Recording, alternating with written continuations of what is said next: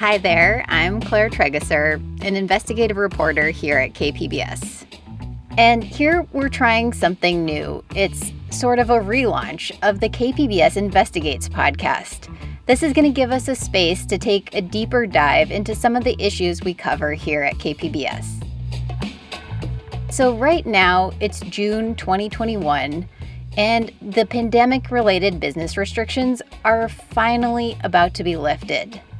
I don't know if you can even remember back to the very beginning of the pandemic, but I think what a lot of us were feeling was that we all had no idea what to expect. And for me, one thing that I remember very early on was news about one of my favorite coffee shops, Project Rio Collective. Here's one of the owners, Tommy Walker. Project Rio Collective started in 2017. The idea came up of creating a space that neighbors could get together and hang out and get to know each other. It was owned by 4 families who wanted a community gathering place in their neighborhood of Paradise Hills. That's a lower income community where mostly people of color live. And after it opened, it really became that, a community gathering spot. It was always full of people on laptops, meeting over coffee. But at the very beginning of the pandemic, Project Rio Collective had to close. Now, jump forward all the way to the end of 2020. Finally, vaccines were on the horizon, and it really felt like we were going to come out of this thing. But there were still some businesses that couldn't hold on any longer. And one of those was A&B Sporting Goods in North Park. It had been in the same family for 3 generations, selling things like Little League uniforms and sports equipment. The owner, Greg Schloss, did his best to keep the doors open.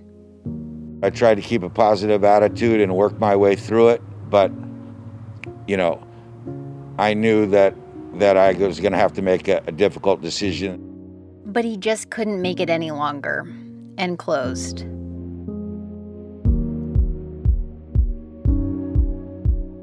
There are so many stories of what's happened to small businesses during the pandemic. How when they close, losses are felt by their owners, their customers, and their neighborhoods. But as a journalist, an investigative journalist, I always want to quantify these kinds of stories with numbers. So today on KPBS Investigates, I go on a quest for that data. And yeah, I do end up finding some numbers about how many businesses have closed, and those numbers are surprising. Also, to really dig in and better understand the struggles of local business owners behind those numbers, I introduce you to an entrepreneur who's been through a lot. From openings and closings, to a struggle to get loans, to dealing with childcare, to the impact of racial protests on her business. All just in basically a little more than a year. Everything was perfect, and then the world stopped.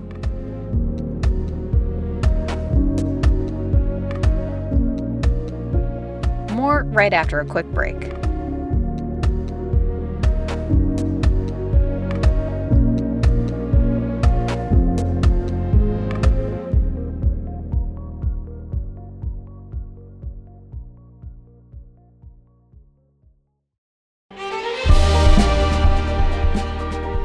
Hi, I'm Bill Hohen. And I'm Ted Hohen. Over the past 50 years, our family has brought many world-class dealerships to Carlsbad, including Mercedes-Benz, Porsche, Audi, Honda, Acura, Jaguar, and Land Rover. That's right. This year we're celebrating 50 years in Carlsbad. So on behalf of the entire Hohen family, we want to thank San Diego. Throughout the years, we've taken tremendous pride in meeting and even exceeding our customers' automotive needs. We value the relationships with our clients and look forward to serving you for years to come. We invite you to visit one of the Hohen Carlsbad dealerships or hohenmotors.com.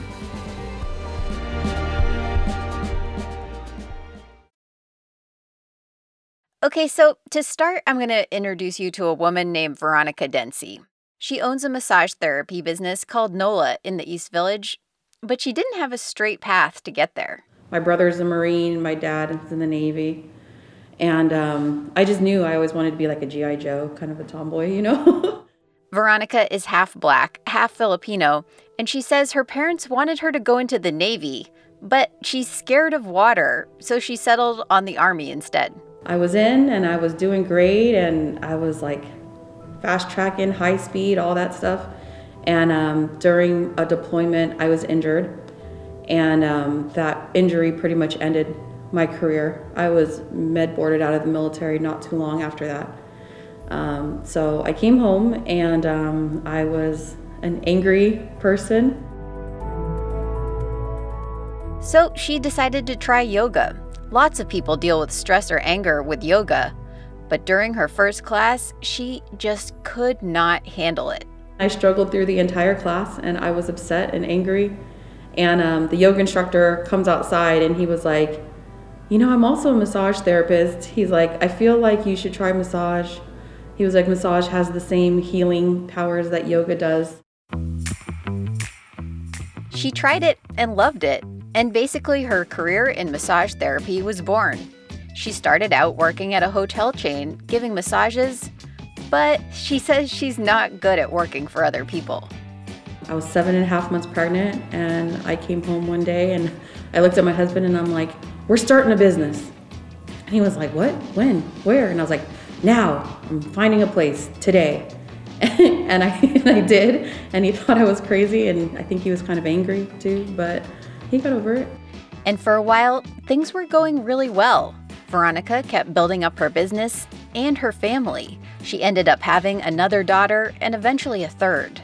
She went from renting a room for her massage therapy at an acupuncture business to finally renting her own space in the East Village.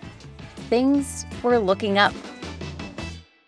We got all our stuff in here, we moved in here, everything was perfect, and then the world stopped.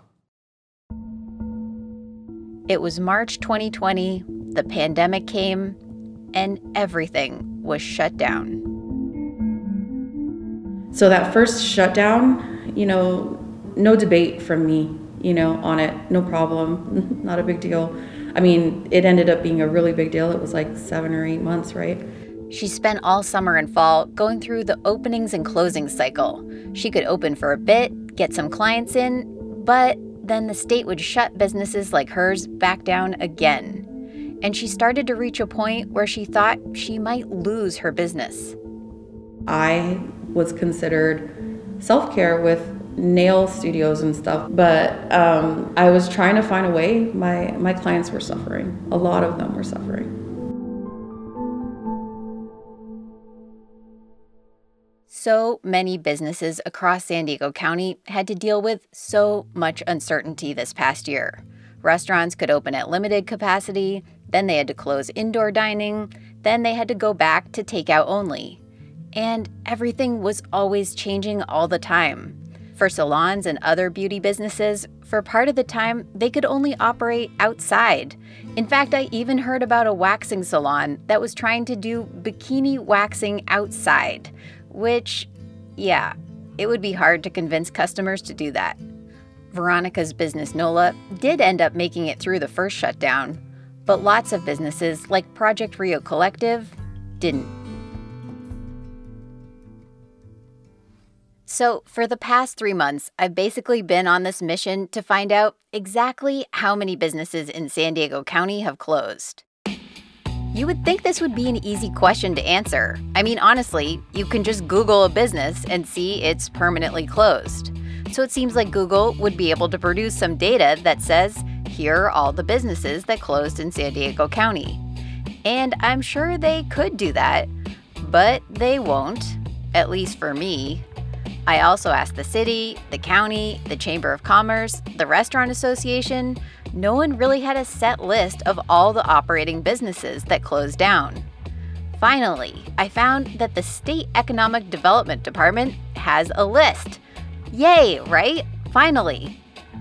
But they couldn't give it to me because the list, it's actually owned by this private company called DataAxle. So I gave them a call. Hi, Claire. How are you? Good. How are you? Good, thank you. So I got on Zoom with Chris Fruwald. He's the vice president of data operations at DataAxle. He explained how his company even got this data in the first place. We gather it from thousands of different sources, and we use a lot of automation as well, but a lot of these sources are public sources, including like secretaries of states for business registrations, county courthouses, other trade journals, other business publications that we use as well. So they're looking for signals across the internet that a business might be closed. And then they route those signals to a giant call center to check on them. We have an automated dialer, so if we find that the health of a phone line is disconnected, that's a good indicator that the business is probably closed. So yeah, they collect all this data and then sell it. We opted not to buy the data, but Chris did give me some information. He said that in 2020, there are about 2,400 businesses in San Diego County that they have confirmed were closed. That sounds like a lot, but it's actually down from previous non-pandemic years. That was a surprise. But Chris cautioned that's not a final number. It will likely increase as they confirm more businesses actually closed. That number, is closer to 10,000 out of around 200,000 businesses in the entire county, which accounts for about 5%. 5% of all businesses. That's a lot. Chris also gave me some stats on what kinds of businesses were closing in 2020. Mostly restaurants, food carryout businesses, physicians, and dentists. And he told me where businesses were more likely to close. For example, zip codes in National City and Oceanside lost half of their businesses since 2019. Meanwhile, some North County zip codes, like one near San Clemente, actually increased businesses by more than 10%. After a quick break, we'll get back to Veronica, the owner of the massage therapy business.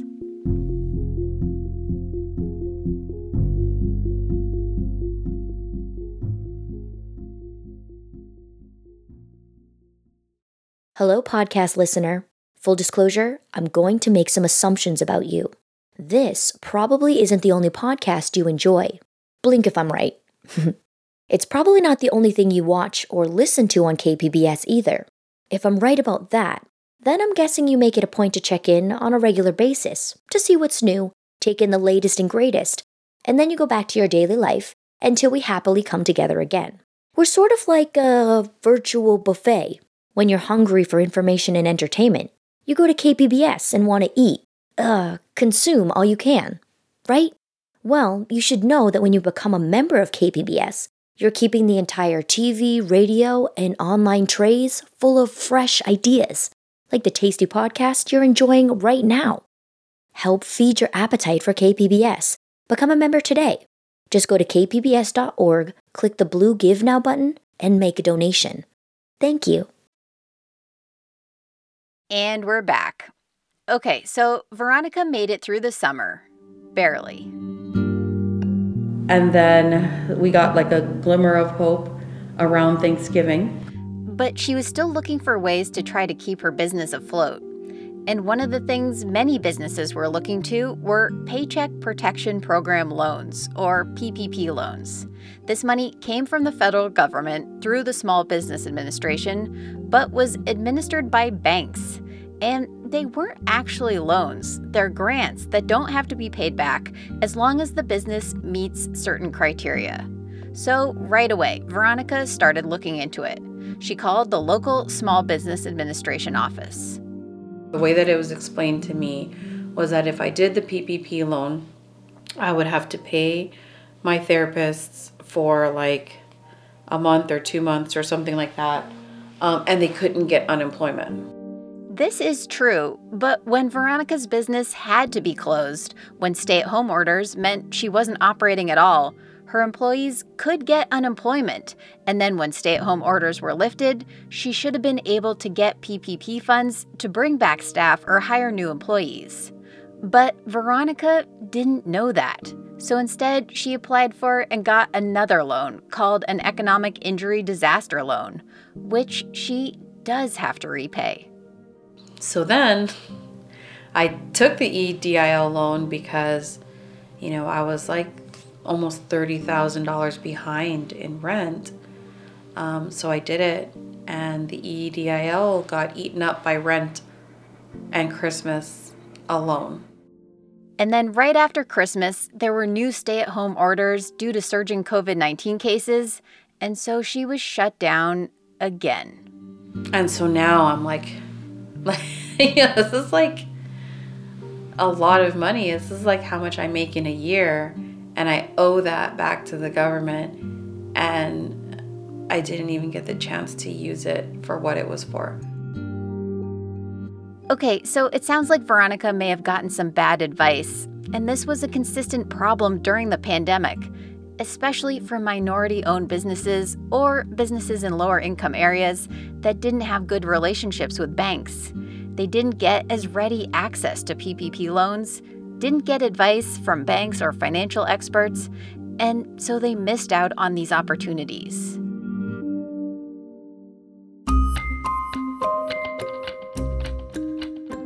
In San Diego County, when you look at the share of businesses receiving loans, there is a stark divide between North and South County. And remember the data about businesses closing? That tracks with this divide as well. The success rate for applicants from census tracts in low-income areas with large minority populations, mainly South County, was 5% or less. But travel north to affluent, mostly white census tracts in places like Carlsbad, Poway, and Encinitas, and the success rates are 96% or above. Lenders here gave just under 12% to businesses in majority Latinx census tracts. But in majority white census tracts, 61% of businesses received loans. Businesses like the one owned by Molly Boyd. So yeah, we've been in business for 8 years now, and through one pandemic. So that's wild. Molly owns Brill Hair Lounge in Carlsbad. And the beginning of the pandemic was a shock for her, too. She, like hairstylists everywhere, had to close her salon. Her clients didn't take it well. It's like everybody started panicking, not only like health-wise, but like I have to look good. I mean, we are in California. It's between social media and all those social platforms, like people have to still look good. Molly applied for a PPP loan from her usual bank and was put on a waiting list. But instead of just waiting, she used her network of other Carlsbad business owners. So my other friends and people that I know that own small businesses were getting funded all around me. I was kind of like, okay, what are you doing? What's the secret? Her friends told her about a bank that had no waiting list, and she quickly got funding. That bank, C3 Bank in Encinitas, gave 84% of its loans to businesses in white majority census tracts. But Molly doesn't see inequity in that process. You were a small business struggling during a pandemic. Yeah, that sucks. Like big time. I feel for you because it's not easy. But I also think if you didn't put in the time and the work and the extra that you needed to in order to stay afloat, then you're just complaining. So I have to admit, this was pretty wild for me to hear. Someone who just doesn't seem to be aware at all about her own privilege and the inequities other people in other parts of the county face. I even asked her pointedly about these inequities. For example, business owners who don't have ready access to technology, don't speak English as a first language, or maybe don't have good internet access. But Molly wasn't having it. Yeah. It's hard to say like, oh, you didn't have internet. Like it's 2021, like everybody has internet. And if you don't have it, then you better get a new phone or go to a place that has it. Like, I think that's a little unfair. So back to Veronica. There's no doubt that she put in the time and the work and the extra to stay afloat. But she says her network of business owners weren't any help. My friends and my colleagues, other business owners, hell, they're just as confused as I was. And it wasn't just the PPP loans. Business owners who are people of color and run businesses in lower income neighborhoods just overall had a harder time getting resources, keeping customers, pretty much everything. A nationwide study found that since the start of the pandemic, Black and Latino business ownership dropped by 41% and 32% respectively. Meanwhile, white business ownership dropped by just 17%. And this business failure trend could have really long-lasting impacts on neighborhoods. Businesses owned by minorities tend to have less resources. So in a moment of crisis, they're less likely to survive. That's Juan Pablo Pardo-Guerra, an associate professor of sociology at UC San Diego. He says family businesses are a big source of generational wealth, particularly for immigrants and ethnic minorities. They're better at spanning local networks, so they're better at communicating with people inside the neighborhoods, for example, and attracting customers on the basis of the connections that families have made. And they do not require massive capital investments. Part of the advantages of small businesses is that they become assets, and they can be passed on to other generations as assets. He says if a business like a restaurant in City Heights, or the sporting goods store in North Park, or Veronica's massage space closes shop, there's a bigger impact on the neighborhood. So this is something that will and can possibly fundamentally reshape the way we experience the city. Neighborhoods that have more small businesses that are owned by Black and Hispanic owners will likely see more businesses that fail because of how the crisis is affecting them. And that means less revenue generation in those particular neighborhoods. It means less services for people who live in those neighborhoods, also less availability of local employment. And all these negative economic outcomes in the long run translate into or lead to sort of worse educational outcomes, worse career prospects. But here's an irony. Veronica did see one small business surge over the summer, in part because she is a Black woman. This was right after George Floyd was murdered by Minneapolis police, and there were massive protests across the country, a so-called racial reckoning, and a big push on social media to support Black-owned businesses. I'll just let Veronica tell one story about this experience. I had a client come in, and she was so excited to find. She was a white lady. She was just so, and she came in here and she had like her earrings on with like the Afro girl with the pick, and and she was so excited, and she was hugging me, and I was like, we're not supposed to be hugging right now. I'm like, here's my elbow, And she loved it, and she was like, she's like, yes. She was like, yes, and she just kept saying like, yes, queen, and she was so excited, and I loved having her, because she's so light and so awesome, but it was strange too, because I know that if I was not Black, she probably would not have been here, but it's awesome.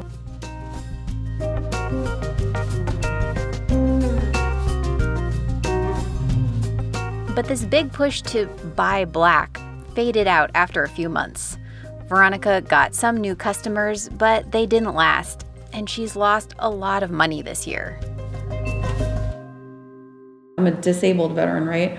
So I was using my disability to try to pad, just so that I wasn't like $20,000 in back rent, because I had the hope of being able to open back up one day. And doing that, I can't lie, I was dying a little inside every time I wrote that check, because I was wondering if I was throwing this money away, and I didn't even know if we would ever open again.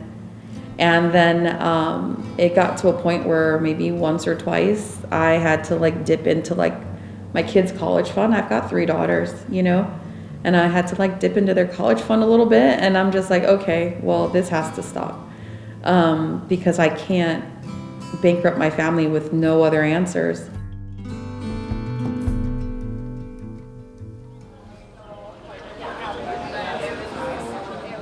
Now let's visit another business, not too far away from Veronica's NOLA, where bankrupting the family doesn't seem to be in the cards. It's the middle of the day on a Tuesday, and Queenstown Public House on the outskirts of Little Italy is hopping. Groups of families with toddlers, girls in pretty sundresses are seated outside in the dining areas set up on the street. Queenstown's owner, PJ Lamont, says the constant changes during the pandemic made things really difficult. And there were times where he thought he might have to permanently close one of the 5 restaurants he owns. But now, not so much. Since people were allowed to sit down and dine again, it's almost been like summer every single week. Like, it doesn't matter which restaurant it is. It just seems like people have been so, stuck inside their caves for so long that everyone wants to be out, and now that it's acceptable to be out, I mean, people are out, people are continuing to stay out, and it's a good vibe.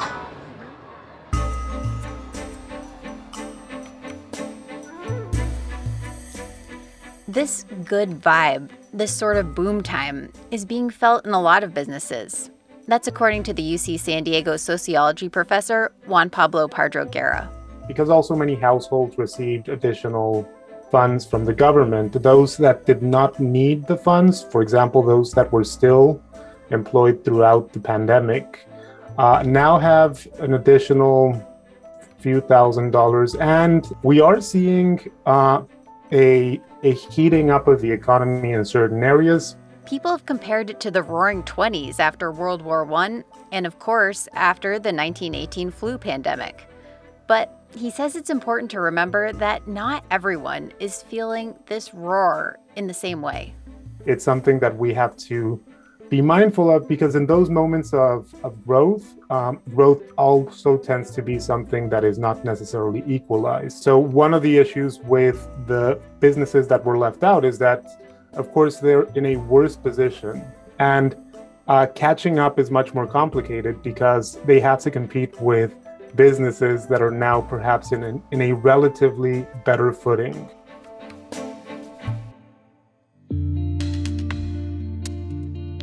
Veronica was hoping to catch up, hoping for a big surge in customers as restrictions were lifted and people got vaccinated. But it hasn't happened as much as she'd like. I'm still getting the clients that are like, do I need to wear an effing mask? Yes. Licensing still says you have to wear a mask, so yes. Well, I'll just freaking call back in a month, okay? Like, I don't know what to do with that.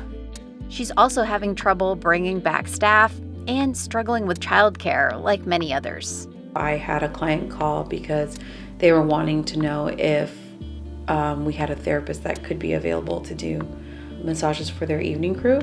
I wasn't working. I was done for the day. And I could have easily went and did that. But her 3 daughters, ages 5 to 12, weren't back in San Diego public schools full time. So she needed to spend more time at home, and that hurt her business. So I've talked to Veronica repeatedly during the past year, and the last time I saw her, she was vaccinated, just like me and lots of people these days. But while there seems to be this lightness around some vaccinated people, or they're reemerging, doing things they love again, and feeling hopeful, Veronica seemed more down than I've ever seen her, and more fearful about her business. I'm so tired of crying about my business. Like, this was never supposed to be something to cry about, because like the truth is that I'm living my dream. Like, I'm doing something that I love. I'm really, really, really helping people. Just talk to my clients. And I'm making a positive change. I can be there for my kids. Like, I'm doing everything right. And it's just like, nobody plans for a global pandemic. That is certainly true. But as we've seen, some businesses were able to keep their heads above water and come out of this pandemic with, well, a good vibe, especially those in the right place with the right connections. And for now, Veronica is really trying to hold on to her business. For herself, to keep this thing going that she worked so hard to start. And for her clients, who rely on her for stress and pain management, and who feel more comfortable visiting a Black-owned massage business. And for her daughters. If she can keep the business going, it will be an investment in their futures as well. When I last talked to Veronica, she was sitting in front of a giant banner that hangs on the wall in her office. Its message is not really safe for radio. The public radio translation would be something like, "Don't mess with a frickin' powerful woman." And that's Veronica's mantra, that she's not going to give up.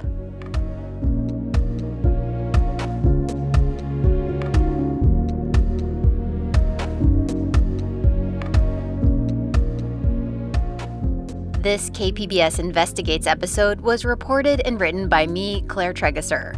Emily Jankowski is the director of sound design. Kinsey Moreland is podcast coordinator. Elisa Barba is our editor. Lisa Morissette is operations manager. And John Decker is the interim associate general manager of content. Stay tuned for another episode of KPBS Investigates soon, this time about asylum seekers at the Mexican border and those finally done waiting. People now saying, the tent next to me is leaving because they're crossing to the U.S. finally, and that brought hope to people in the encampment, which also made people a lot more desperate for them to hear their cases first. That's next time on KPBS Investigates.